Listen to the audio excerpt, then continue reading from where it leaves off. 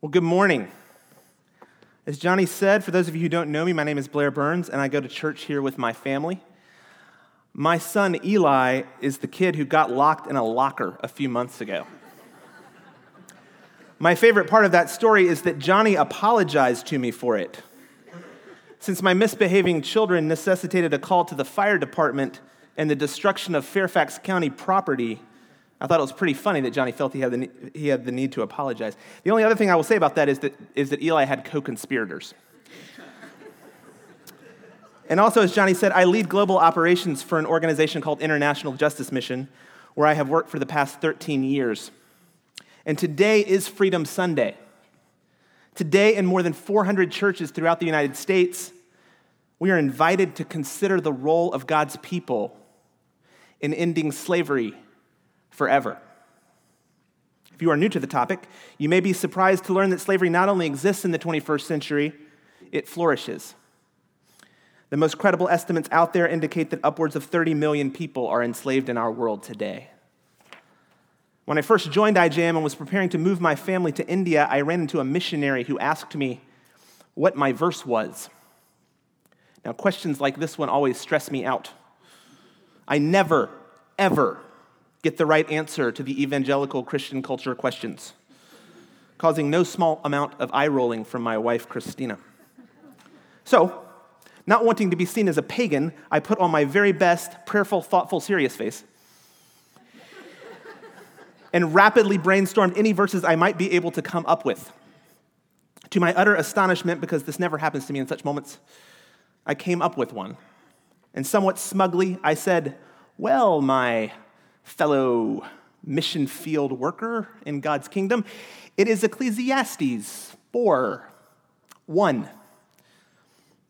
Then I looked, and I saw the tears of the oppressed. Their oppressors had power, and there was no one to comfort them.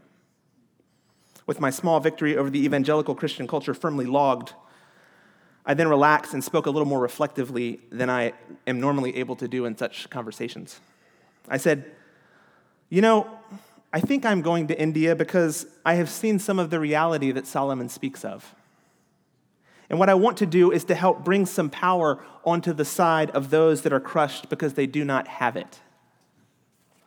My friends, modern slavery takes many forms, but this is all slavery really is. It is people who are weak becoming tools of profit for those who are stronger. It's the bully on the playground, commercialized. And just like with the bully on the playground, all that takes to stop it is for those of goodwill with power to intend that it not exist anymore. But it isn't stopping. And so as we sit in our fantastic little church in Vienna, Virginia this morning, millions of men, women, and children live lives given over to the profit and pleasure of other people. When I consider this most ancient of tragedies, everything in me cries out, it shouldn't be like this. Why can't the world rise to stop it? Maybe we just need some hope. The story I would like us to look to this morning begins with a girl named Mien. In the early 2000s, Mien was a young girl living with her family in a village called Svepak, just outside of Cambodia's storied capital of Phnom Penh. The tiny village had become noteworthy back then as a center of burgeoning industry. It is somewhat of an irony that a desperately poor minority village in one of the poorest countries in Asia would become internationally renowned for its commercial success. But it did. Svepak's red-hot economy depended entirely on the selling of a commodity to a high-end international market. Its industry leaders commanded a nearly limitless supply of the commodity, and the market was enormous. The commodity was young girls. The market was every pedophile in the world with the means to get there. Pimps and brothel owners operating in Svepak worked diligently to maintain the flow of their supply. Through loan sharking and coercion, they were able to exploit the desperate needs of poor families and convince them to give over their daughters. On one occasion, our staff interviewed a pimp operating in the village who regularly purchased children away from their families. They asked, "How is it that you get parents to sell you their children?" "It's not that hard," she explained in a haunting matter-of-fact tone. "Families in Sveapak designate one daughter that they raise for sale, much as one would a sheep or a cow. And then they keep the rest of the children for themselves. When I go to buy a child, they already know which one they are going to give me." Mien's story is then just terribly typical. Her father was an abusive alcoholic. Her mother struggled to put food on the table. At times, she had to borrow money to do it, and one day it all caught up to her. She needed a solution, and so she sold Mien to pay her debts. It is the nature of the business that a young girl is a diminishing resource. Her highest point of value is her first time. The world's pedophiles would pay upwards of $5,000 to rape a virgin. Young virgin girls like Mien were used to cater to the upper end of the market, and these deals took weeks to advertise and negotiate. And so upon arriving at her brothel just down the street from her home, Mien was forced into a sickly pink room with other young girls. The brothel managers called this room the Virgin Room. It was there that Mien sat, day after day, awaiting the inevitable. Eventually, the pimps inked the deal, and Mien was brought to a wealthy man from a far-off place. He took his prize, and he raped her. When he was through, her pimps sent her home. They required her to report back on a moment's notice whenever a customer wanted a young girl. Her body had become a commodity, part of the endless flow of supply, worth less and less every day to her owners because she was no longer new. She was raped an average of 3 times per day, bringing in less and less as time went by. Now, at that time, IJM's investigators deployed in northern Thailand had begun to hear whisperings of a village called Sveapak, where young girls as young as 5 were sold to foreign pedophiles by the thousands. We sent a team in. They called back and said, matters are worse. Not only were children being sold in large numbers, the police and government officials all knew it was happening and were quite content to let it continue. We took on the case from our office here in Washington, eventually mobilizing Dateline NBC to cover the case in order to compel the interest of the United States ambassador and to pressure the intransigent Cambodian government to intervene. In 2003, as hoped, the case culminated in a raid on Mien's brothel. It was our biggest operation to date. 37 girls, 9 of them under the age of 10, were rescued that day, and several pimps and brothel managers were arrested. It was a remarkable, game-changing victory in a place of deep sorrows. And Mien watched it all happen as she walked down the street toward her brothel that day, where the police had entered with great fanfare. Mien had been delayed. When rescue had come, she was simply not there. Taught by her overseers to fear the police, she instinctively melted out of sight and hid in terror. And then they were gone. And with them, Mien's hope for freedom. Shortly thereafter, she would return to work in Sveapak's brothels. Eventually, she would be sold outright to pimps operating in the northern city of Siem Reap, where sex tourists could play a round of golf and see the Angkor Wat temples in addition to raping young girls. I wanted to talk to you about Mien today because she is one of the many who got away. Mien is the unspeakable truth behind every story of rescue. You see, at IJM, we tell these stories all the time. Harrowing stories of rescue and restoration, beautiful stories of redemption. But in all of these stories, there are some who, because of things like time and circumstance and logistics, were just not there when they needed to be. Some for whom rescue never came. In that, Mien haunts us. And then beyond Mien, we are haunted by the fact that the weak like Mien need to be rescued at all. It shouldn't be like this. We long for a world where the vulnerable never would fall victim to violence in the first place. In short, we long for the transformation of our world. We long for the kingdom of God, for we know that is what was promised. So we look for it, we pray for it, Many are confident of it. But for some of us, if we're being honest with ourselves, we're just not sure. I have a favorite passage of Scripture. It's a bit odd. It's not one of the cool passages of Scripture to use as your favorite passage of Scripture. Another of my Christian culture fails. So it's not the Great Commission or the Greatest Commandment, though I do like that one, or John 3:16. It is just this peculiar interaction between Jesus and John the Baptist, one that I suspect that most people skim right over as they read through Matthew's gospel. We read it this morning. After Jesus had finished instructing his 12 disciples, he went on from there to teach and preach in the towns of Galilee. When John, who was in prison, heard about the deeds of the Messiah, he sent his disciples to ask him, "Are you the one who is to come, or should we expect someone else?" Are you the one who is to come, or should we expect someone else? I will never forget reading this for the first time. I am 18, I am in college, an attractive young lady had given me a student Bible, and I was reading Matthew, mainly to impress her, and also because that's what it said to do on the back cover. By the time I had gotten to this passage, I had already read some of Jesus' interactions with people who did not think he was the Messiah. And I had found Jesus to be, well, not just a little bit prickly. So I braced for his response. But this was different. The voice asking this question is the voice of the one calling in the desert, the one prophesied in Isaiah to make Jesus' path straight, to herald the coming of the kingdom of God.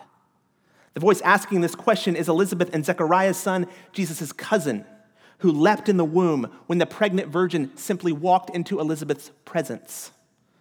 The voice asking this question is the one who begged not to baptize Jesus because he was so unworthy of God's Son, and who in that divine moment heard the audible instruction of the Father.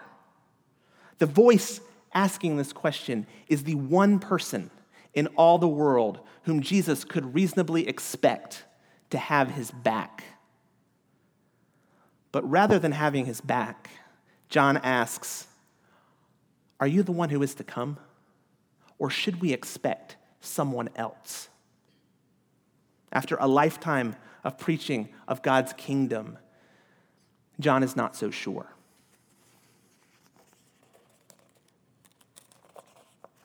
It's quite amazing to us now. John, blessed with more understanding and wisdom than any of us, who knew more about the real nature of God's kingdom and his gospel than everyone else. John, who saw the same events we read about. John, the greatest of all the prophets, in that critical hour, was failing to see what was actually happening all around him. And of course, what was actually happening right then was the greatest thing the world had ever seen. The kingdom of God had come.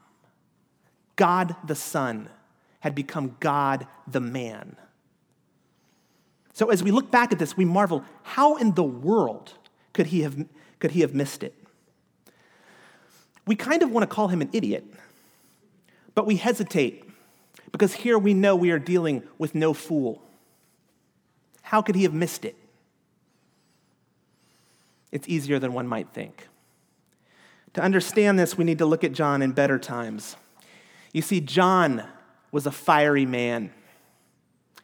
But when he saw many of the Pharisees and Sadducees coming to where he was baptizing, he said to them, "You brood of vipers, who warned you to flee from the coming wrath?" How's that for a greeting? And then he goes on, "I baptize you with water for repentance, but after me comes one who is more powerful than I, whose sandals I am not worthy to carry. He will baptize you with the Holy Spirit and fire. His winnowing fork is in his hand. He will clear his threshing floor, gathering his wheat into the barn and burning up the chaff with unquenchable fire." This was John at the height of his ministry, fiery and confident. But in our story, he is at the end of his life. He is in prison. His ministry is over. Soon, a young girl will perform a dance and ask for John's head as her reward. And so as he looks across his world, his grand vision does not appear a bit closer to being realized. The brood of vipers still rule over God's people. The coming wrath never came. No one is being baptized with fire. The Holy Spirit has not come upon the redeemed. There are no redeemed. And the wheat remains hopelessly mixed in with the chaff on the threshing floor. As he looks out, all he has is his enigmatic cousin going around telling vague stories. John is undone. It shouldn't be like this. Things have not worked out as they were supposed to. They rarely do. As we began work in Cambodia in 2003 in preparation for launching a field office, our director of investigations met a young man named Sek Sarun at a bar called Martini's in Phnom Penh. Sarun was working there as a DJ as the bar's owners arranged the sale of children to their patrons. Sarun was born in 1975 as the Khmer Rouge was storming to victory, seizing power, and evacuating all of the residents of the capital to lay the groundwork for the agrarian utopia they were determined to create. During the first 4 years of Sarun's life, the Khmer Rouge consumed Cambodia, perpetrating the worst genocide the world had ever seen. By the end of it, 1 out of every 4 people would be dead. The Khmer Rouge specifically targeted professionals as well as their own officers who showed any sign of impurity of thought, leaving all of Cambodia's professional ranks completely decimated by 1979. Sarun grew up during the Vietnamese occupation, which, while having ended the genocide, was not designed to rebuild the devastated nation.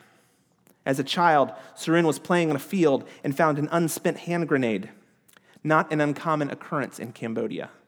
It blew up, taking a large portion of his right hand with it, in a culture that does not look kindly upon physical disability. Possessing great acumen, when Sarun entered adulthood, he found that his country had few opportunities for professional training or professional jobs. He tried to become a teacher, but the opportunities were just not there. So he studied English and took the best job he could find in Phnom Penh. He peddled drinks and then songs to wealthy tourists as they purchased children for rape. Such was the story of Cambodia by 2003. It was a broken country. After the Vietnamese left, the United Nations launched its most ambitious mission ever to rebuild a nation. But billions of dollars later, the UN ended its efforts in the mid-1990s. As the last UN officials were leaving, their cleverly designed government fell apart. One of the 2 co-prime ministers deposed the other behind the force of his personal Praetorian Guard. Hun Sen, a former Khmer Rouge lieutenant and then Vietnamese puppet, consolidated his hold on power by naming himself prime minister and installing his cronies throughout the highest levels of his government. To maintain their loyalty, he bought them off by giving them large tracts of land seized under government auspices from poor farmers that populate most of the country. These men all became millionaires while their country sank ever deeper into poverty. Hun Sen's police force, the Cambodian National Police, knew all about the thousands of young children like Mien who were forced into an industry of rape for profit. And they were entirely unconcerned about it.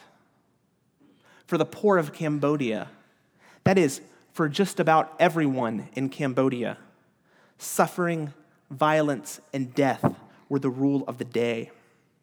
A dictator held power. The world had tried to help, but had failed and given up.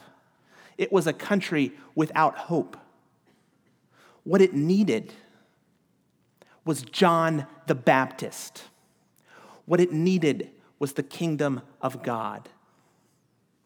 And so, like John of old, we set out 13 years ago as God's people to protect the children of Cambodia from the men and women of violence who ran its enormous sex industry. We waded into this broken and destitute land, praying for rescue, praying for restoration, praying for accountability, and praying for transformation. And we had the audacity to believe it would happen, that one day the justice system would work, that police in Cambodia would protect children from violence, that sex traffickers and pimps would go to jail for their crimes, that the crime would stop. And so with all the idealism and faith of John, we did this work. We prayed these prayers day after day, year after year, violent story after violent story. In fact, this is what we work for and pray for in all the places where we fight modern slavery today. In India, where millions toil in brick kilns, plantations, rice mills, and in the commercial sex industry. In Ghana, where young boys have their childhood ripped from them so that they can spend 14 hours a day on small fishing boats under the lash of evil men. On the Gulf of Thailand, where young men from across Southeast Asia are forced onto boats and murdered on a regular basis to keep them in check. In the Philippines, where boys and girls aged 2 to 17 are pulled off the street and forced to perform sex acts videoed and sent live over the internet to anyone in the world who can wire a $50 payment. And in the Dominican Republic, where a key portion of the tourist economy is built on the backs of the children sold into its enormous sex industry. We fight these fights, and we're haunted by all the Mians that we missed. And we're haunted by all those we did rescue, because as time goes on, we yearn almost desperately to get to that point where people never become victims at all. And so maybe like John, as we lift our eyes to the evils perpetrated across our world, we're tired. Maybe like John, we are no longer satisfied with promises of hope. Maybe like John, we are undone. Maybe like John, we wonder, are you the one who is to come? Or should we expect someone else? But hopefully, if we are like John, we will do what John did. We will bring our question to Jesus himself. The reason this is my favorite passage of Scripture is because of Jesus' response to the one who should have had his back. Rather than respond in anger, rather than issuing a witty rebuke, Jesus gently says, "Go back and report to John what you hear and see. The blind receive sight, the lame walk, those who have leprosy are cleansed, the deaf hear, the dead are raised, and the good news is proclaimed to the poor. Blessed is anyone who does not stumble on account of me." When I was 18, reading my Bible to impress a girl, Jesus had me right here. He is doing 3 things. The first 2 are pretty obvious. The third is amazing. Knowing that John is having trouble seeing what is really happening, Jesus first points us to what is real. Go back and report to John what you hear and see.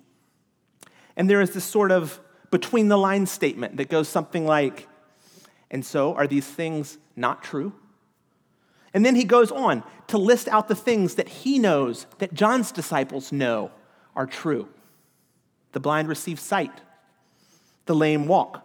Those who have leprosy are cleansed. The deaf hear. The dead are raised. And the good news is proclaimed to the poor. The second thing he is doing is he is citing to what was promised. Jesus' litany of things that are real was not chosen lightly. What he is doing here is paraphrasing a few passages from the prophet Isaiah foretelling what would happen when the Messiah came. For you logicians out there, it's like this. The prophet said you would know the Messiah because he would be doing these things. I am doing these things. Therefore, I am the Messiah. But for you non-logicians, and by that I mean those of you with a heart, you need the third thing that Jesus is doing. When Jesus says the blind receive sight, the lame walk, those who have leprosy are cleansed, the deaf hear, the dead are raised, and the good news is proclaimed to the poor, he is not just saying that these things are real and that they were the things that were promised, and so you should believe in me. There are prophecies about the coming of the Christ throughout the Old Testament. Proof texts abound. But here, Jesus goes specifically and exclusively to Isaiah. Why? Because Isaiah does not just prophesy about Jesus. He also tells the story of the voice of the one calling in the desert. Isaiah tells the story of John. What Jesus is doing is going to John's own story. He is going to that part of the scripture that John knows more than anything else. It is an intensely personal conversation. And he is saying, John, look closely at what is happening. Ignore the distraction and the noise and all your add-ons of what my kingdom should look like and when. What is happening is exactly how you knew it would be. I am the Christ. Blessed is anyone who does not stumble on account of me.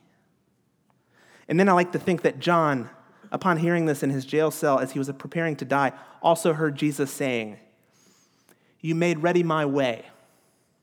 You made straight my paths. You have discharged the duties of your ministry. Your work here is finished, my brother. Go in peace to my Father. I am right behind you." The blind receive sight. When our director of investigations met that young man named Sek Sarun in Martinis, he befriended him. He first developed Sarun as an informant. Sarun became invaluable in gathering actionable information about the trade of children in Phnom Penh. One day he gave Sarun his Bible and asked him to read it. And then, drawing ever closer to our team, Sarun met Jesus. As he proved ever more capable, we brought him on as a member of our staff. He went to law school. It is important to note here that in 2003, we surveyed all of the lawyers in Cambodia and found that in a country of 14 million people, there were only 500 lawyers, roughly equivalent to the number of lawyers in this church. Of those 500, just 6 were Christians. None of those 6 were particularly interested in working for us. But in 2010, Sarun became a licensed member of the Cambodia Bar. For the first time in the history of our operations in Cambodia, we no longer had to retain outside counsel to do our legal work. Sarun got right to it. In his first year as a lawyer, he ensured the conviction of 37 traffickers. His conviction rate is over 95%. He is one of the finest lawyers in his country. The dead are raised. When Mian was sold to brothels in Siem Reap, she was as good as gone. Already a needle in a haystack, she was now far removed from our operations. Svay Pak was challenging enough, deploying our very limited resources across Cambodia's tenuous infrastructure as far as Siem Reap was an uphill climb back then. But a few years later, we were working in partnership with police in Siem Reap to get a handle on the rampant trafficking of children in the tourist city. One of our staff met Mian for the first time on a routine investigation. She described her as destitute and sad, for by this point, Mian had endured years of trauma. We identified her for rescue and determined not to let her go. Months later, the Siem Reap police were ready. They entered Mian's brothel in force and brought her out, arresting her owners. We brought her to the Agape Restoration Center in Phnom Penh, where Mian met a staff of professionals committed to her healing. Initially hostile and distrusting, Mian resisted their help. But she bravely enrolled in a new recovery program at Agape that implemented trauma-focused counseling, which helped her to restore her mind and her emotions after years of abuse. She attended daily devotionals and was touched by the love of Jesus, whom she now says is the one who rescued me. And the good news is proclaimed to the poor. So what of Cambodia? What of this nation that has borne the curse for so long? What about all the Mians we didn't happen to find? A Google search might tell you that little has changed there. Hun Sen remains in power.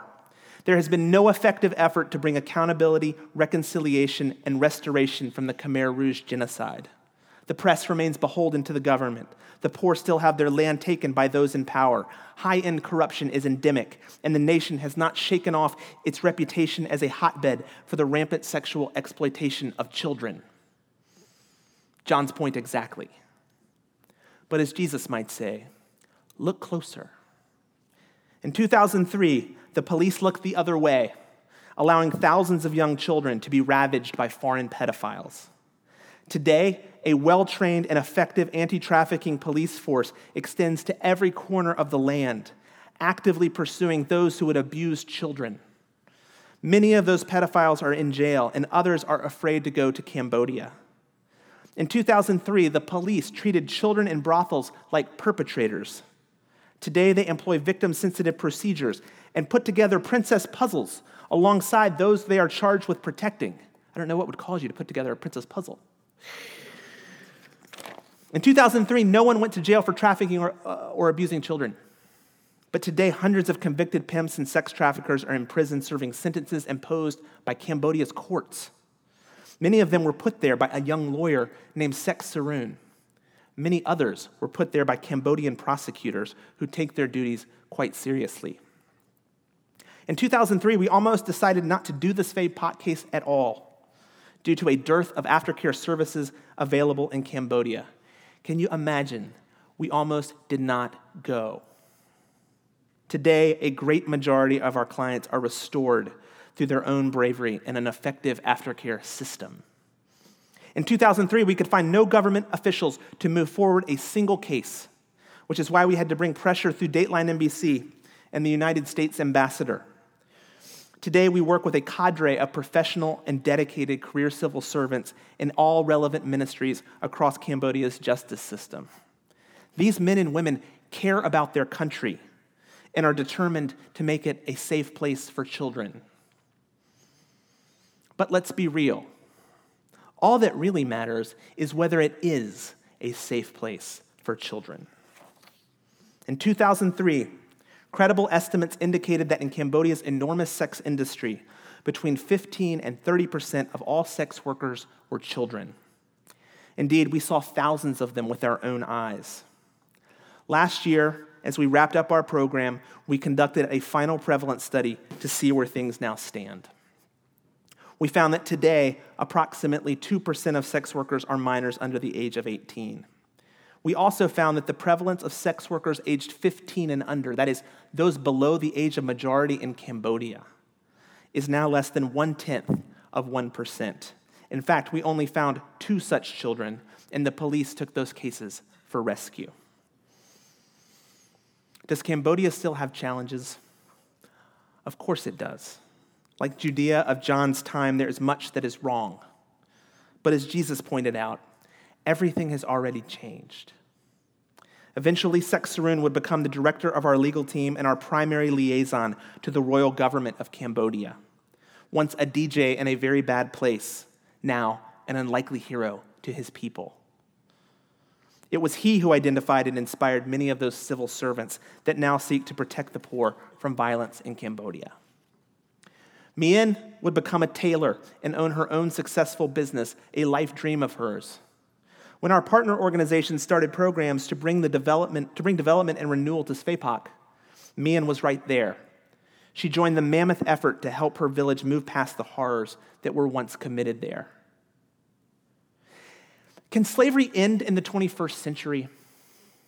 Can slavery end on our watch? Can long-broken nations rise up to protect their people from this most ancient of human tragedies? Can power be brought to the side of those who are oppressed in our world? This is what we sought in Cambodia, in the most hopeless of nations.